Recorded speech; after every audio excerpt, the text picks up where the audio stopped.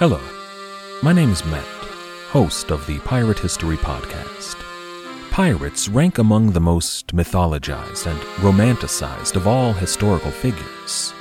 It can become easy to forget that pirates were real people that had real-world concerns.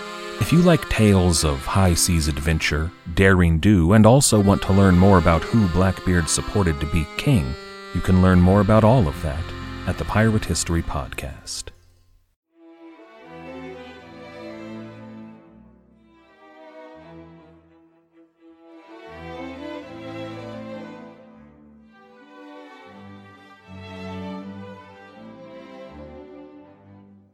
Welcome to Pax Britannica. Season 2, Episode 13. The Root of All Our Calamities.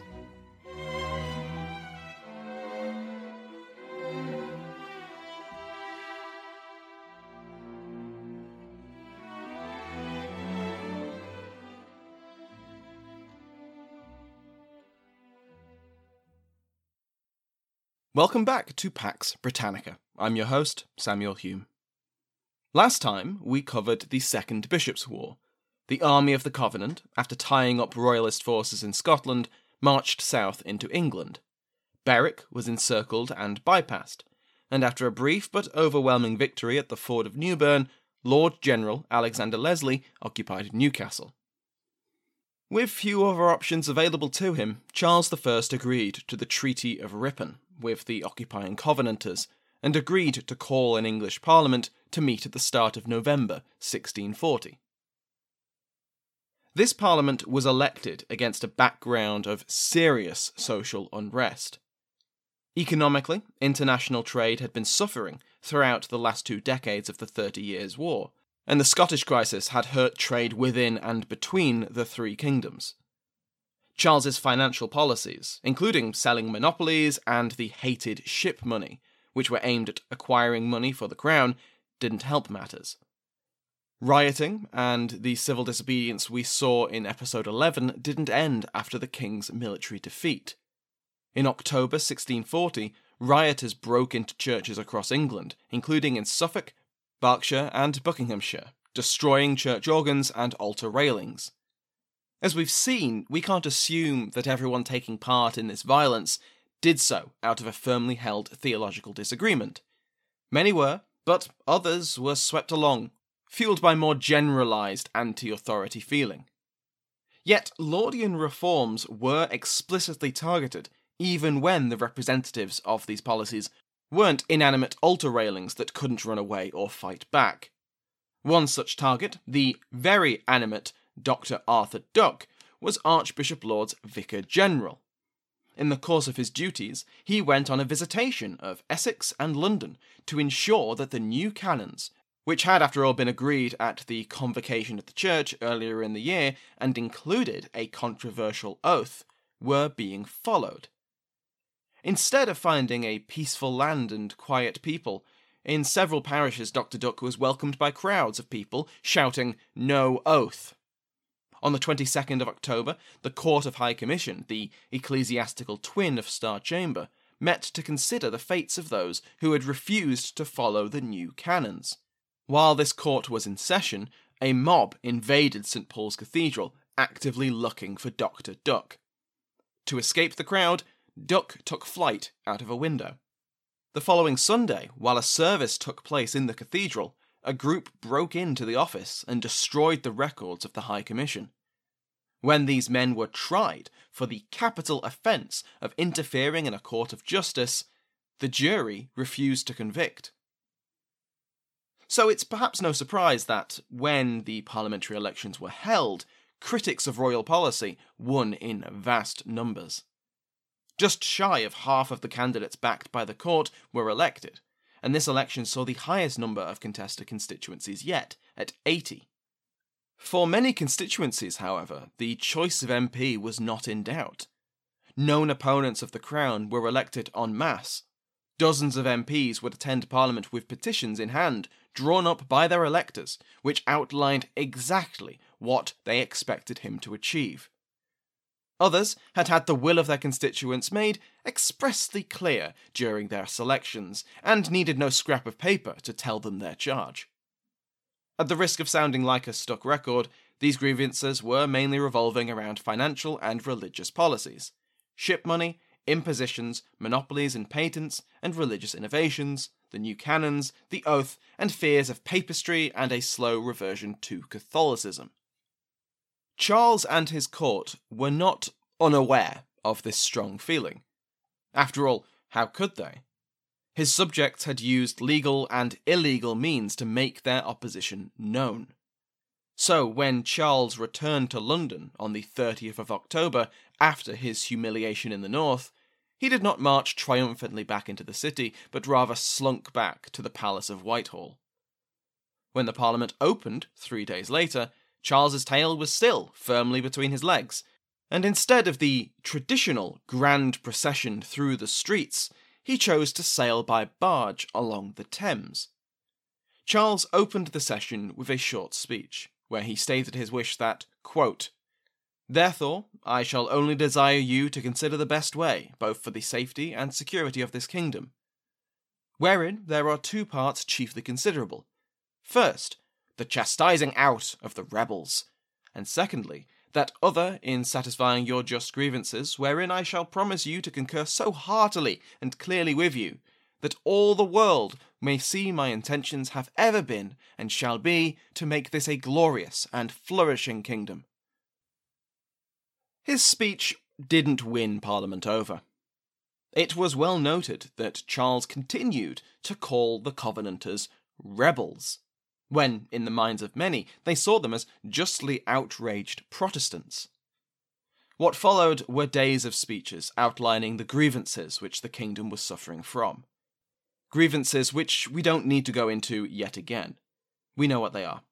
However, now Parliament was in a position to do something about them.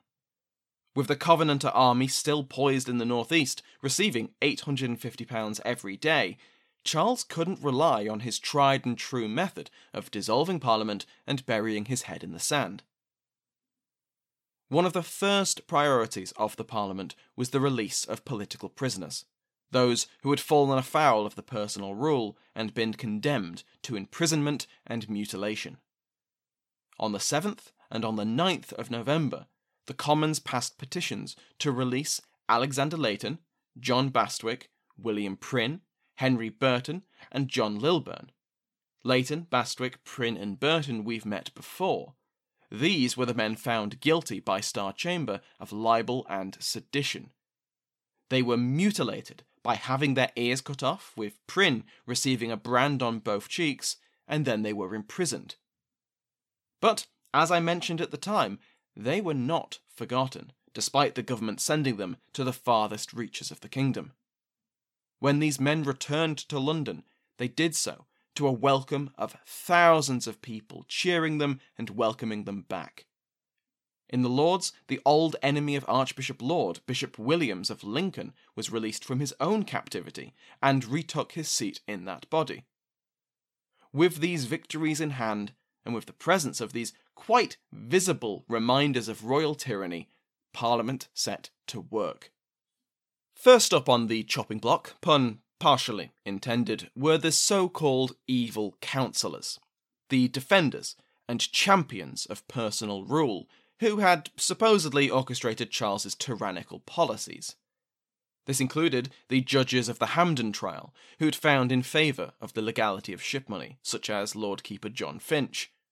These men were impeached, and Finch and some of his colleagues had to flee the country to avoid the punishment which a vengeful Parliament hoped to inflict.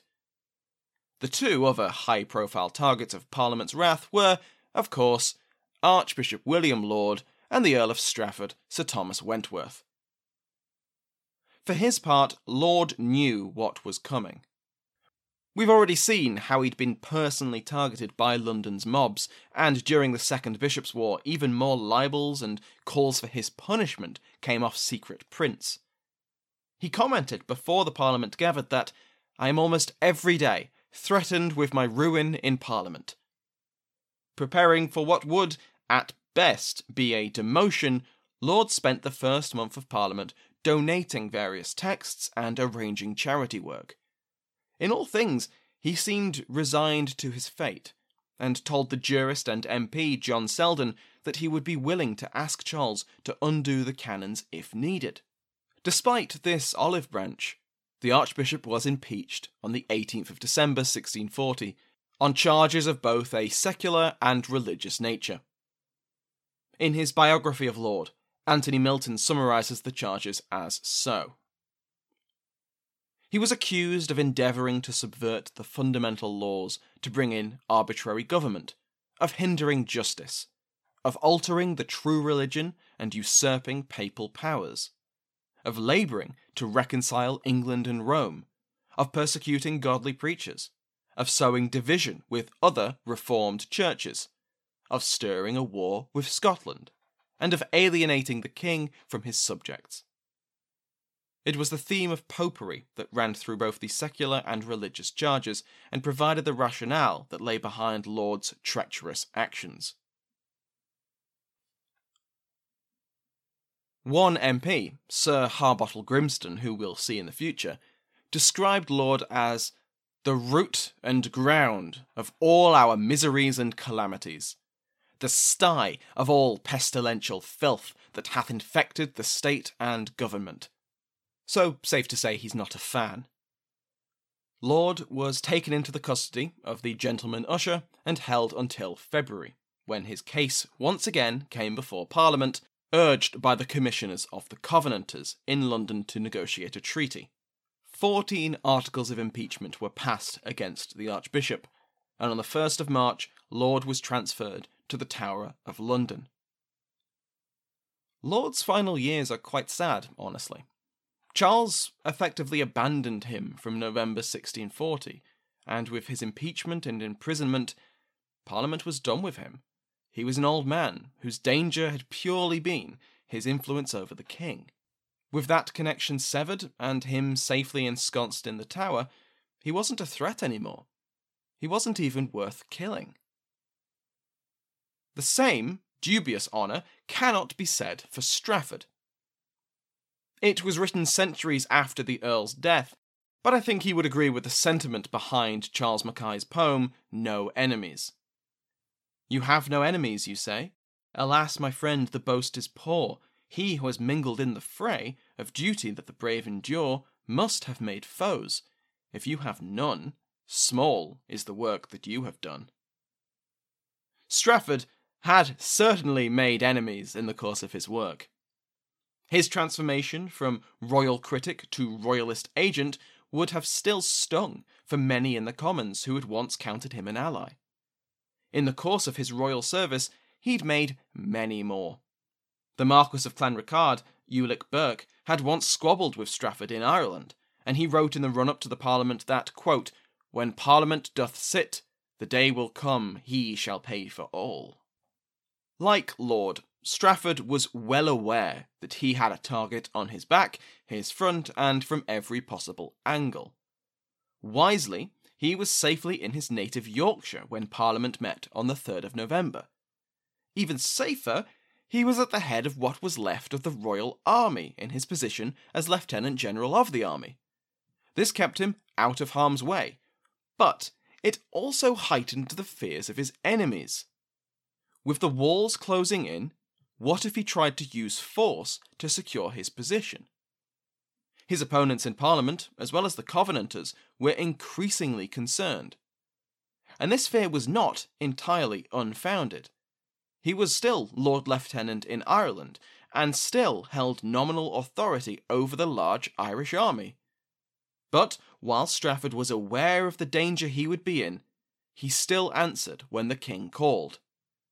Charles needed trusted counsellors. He needed Strafford in London. So despite knowing it was likely a trap, Strafford followed his liege's command, and he entered London on the 10th of November. Now, Strafford made the fears of his enemies a little bit more true. He urged Charles to bring the Northern Army south and ferry the Irish across St. George's Channel. With this force, the Tower of London could be seized and returned to royal control, and the traitors within Parliament who had collaborated with the Covenanters could be arrested. He proposed nothing less than a military coup. Unfortunately for Strafford, before the king could be convinced, Parliament struck first. On the 11th of November, John Pym led the charge. The Commons accused Strafford of treason and voted for his impeachment. When Strafford rushed back to the House of Lords to defend himself and stifle this move against him, he was arrested. On the 25th of November, after 2 weeks in the custody of the gentleman usher, he was sent to the Tower.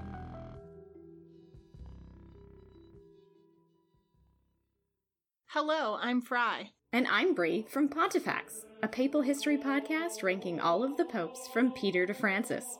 In each episode, we explore the life of a single pope and contextualize their papacy in world history. And then we rate them based on the success of their papacy, how scandalous they were, their impact on the secular world, what their face looked like, and more. They may even pick up a new patron sainthood on the way. In the end, our most impactful papal bull-worthy popes will battle it out for the keys to the pearly gates and to be the popiest pope who ever poped. You can find Pontifex at pontifex.podbean.com or wherever you find your podcasts, and on the Agora Podcast Network.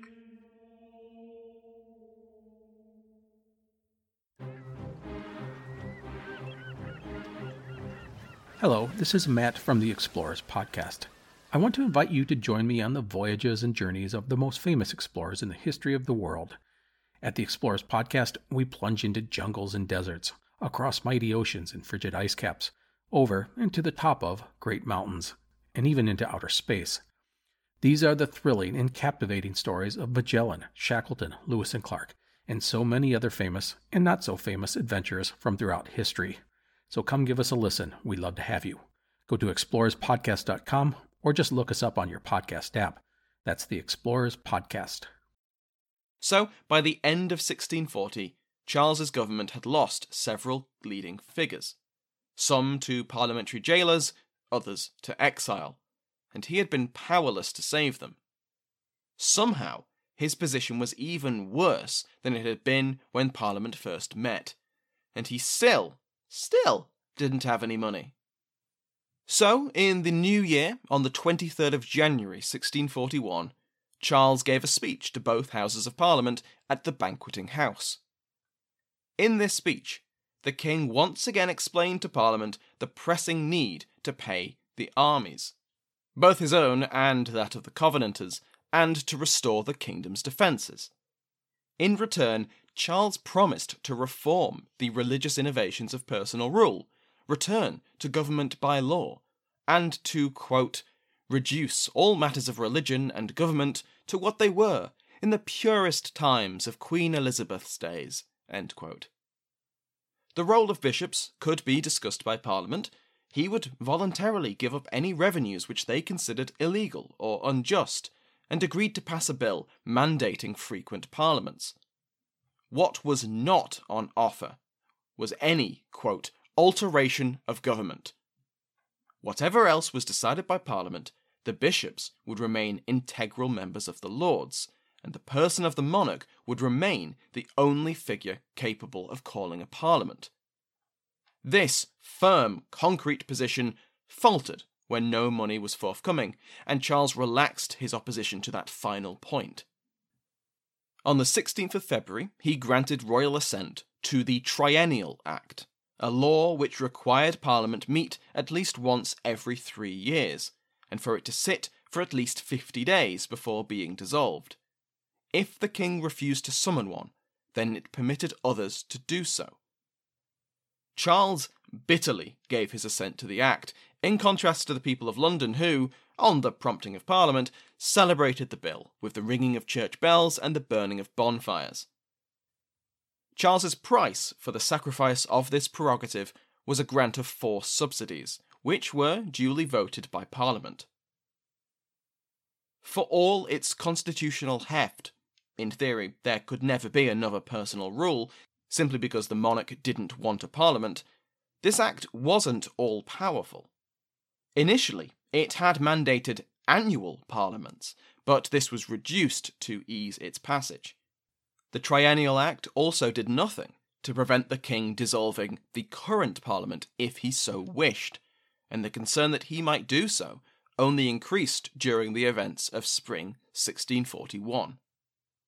At the insistence of the Covenanters, Charles had been excluded from the negotiations for the forthcoming treaty. Instead, the English party was led by John Digby, 1st Earl of Bristol, and the Marquis of Hamilton. The Covenanters sent 8 commissioners to London to negotiate, including Henderston, Warriston, and Loudon. Loudon, if you remember, had previously been arrested by Charles for signing the Horat letter to the French. These 8 men were then joined by 3 more, including the Earl of Argyll. These, in turn, were joined by 13 representatives of Charles's Third Kingdom. The Irish Parliament had reconvened for its 3rd session on the 1st of November, and dispatching its own agents in Wentworth's absence. They joined other Irish notables in London, including Richard Boyle, 1st Earl of Cork. We'll speak more of Cork next time. The negotiations bore fruit. In December 1640, Charles agreed to assent to the acts passed in Scotland in June, while in January and February of 1641, the financial details of reparations for the Covenanters and their army were settled.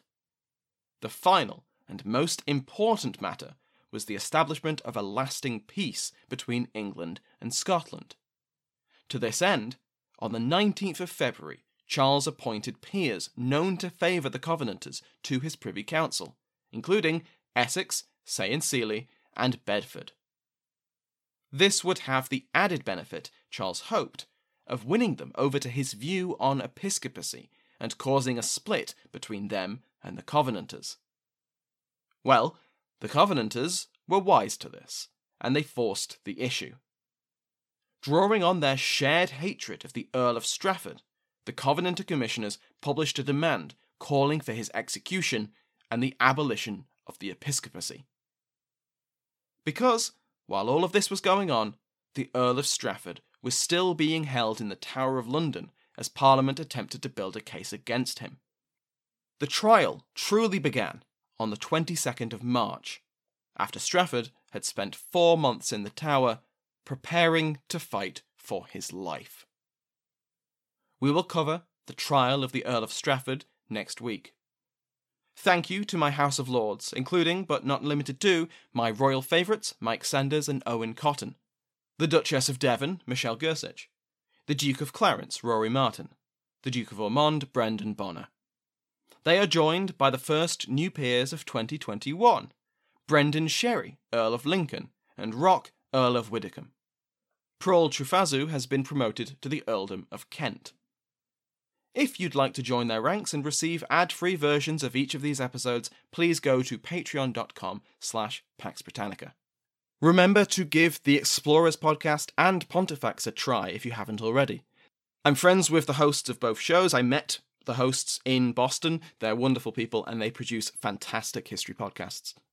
Simply search their podcasts in your favourite podcast app, or go to the description of this episode where I'll put a pod link to both shows. You can just tap that and you'll have a choice of whichever app you want to use. Before I finish, thank you to Jaromir Kotowski, if I'm pronouncing that correctly, for your very, very generous donation. If you would like to donate, there is a link also in the description. So if you've got a few quid spare and you just don't want to sign up to Patreon, then this is an option for you. Another way to support the podcast is to leave a review on Apple Podcasts or iTunes or wherever you get your podcasts. Also, feel free to tell a friend about the show if you think they'd enjoy it.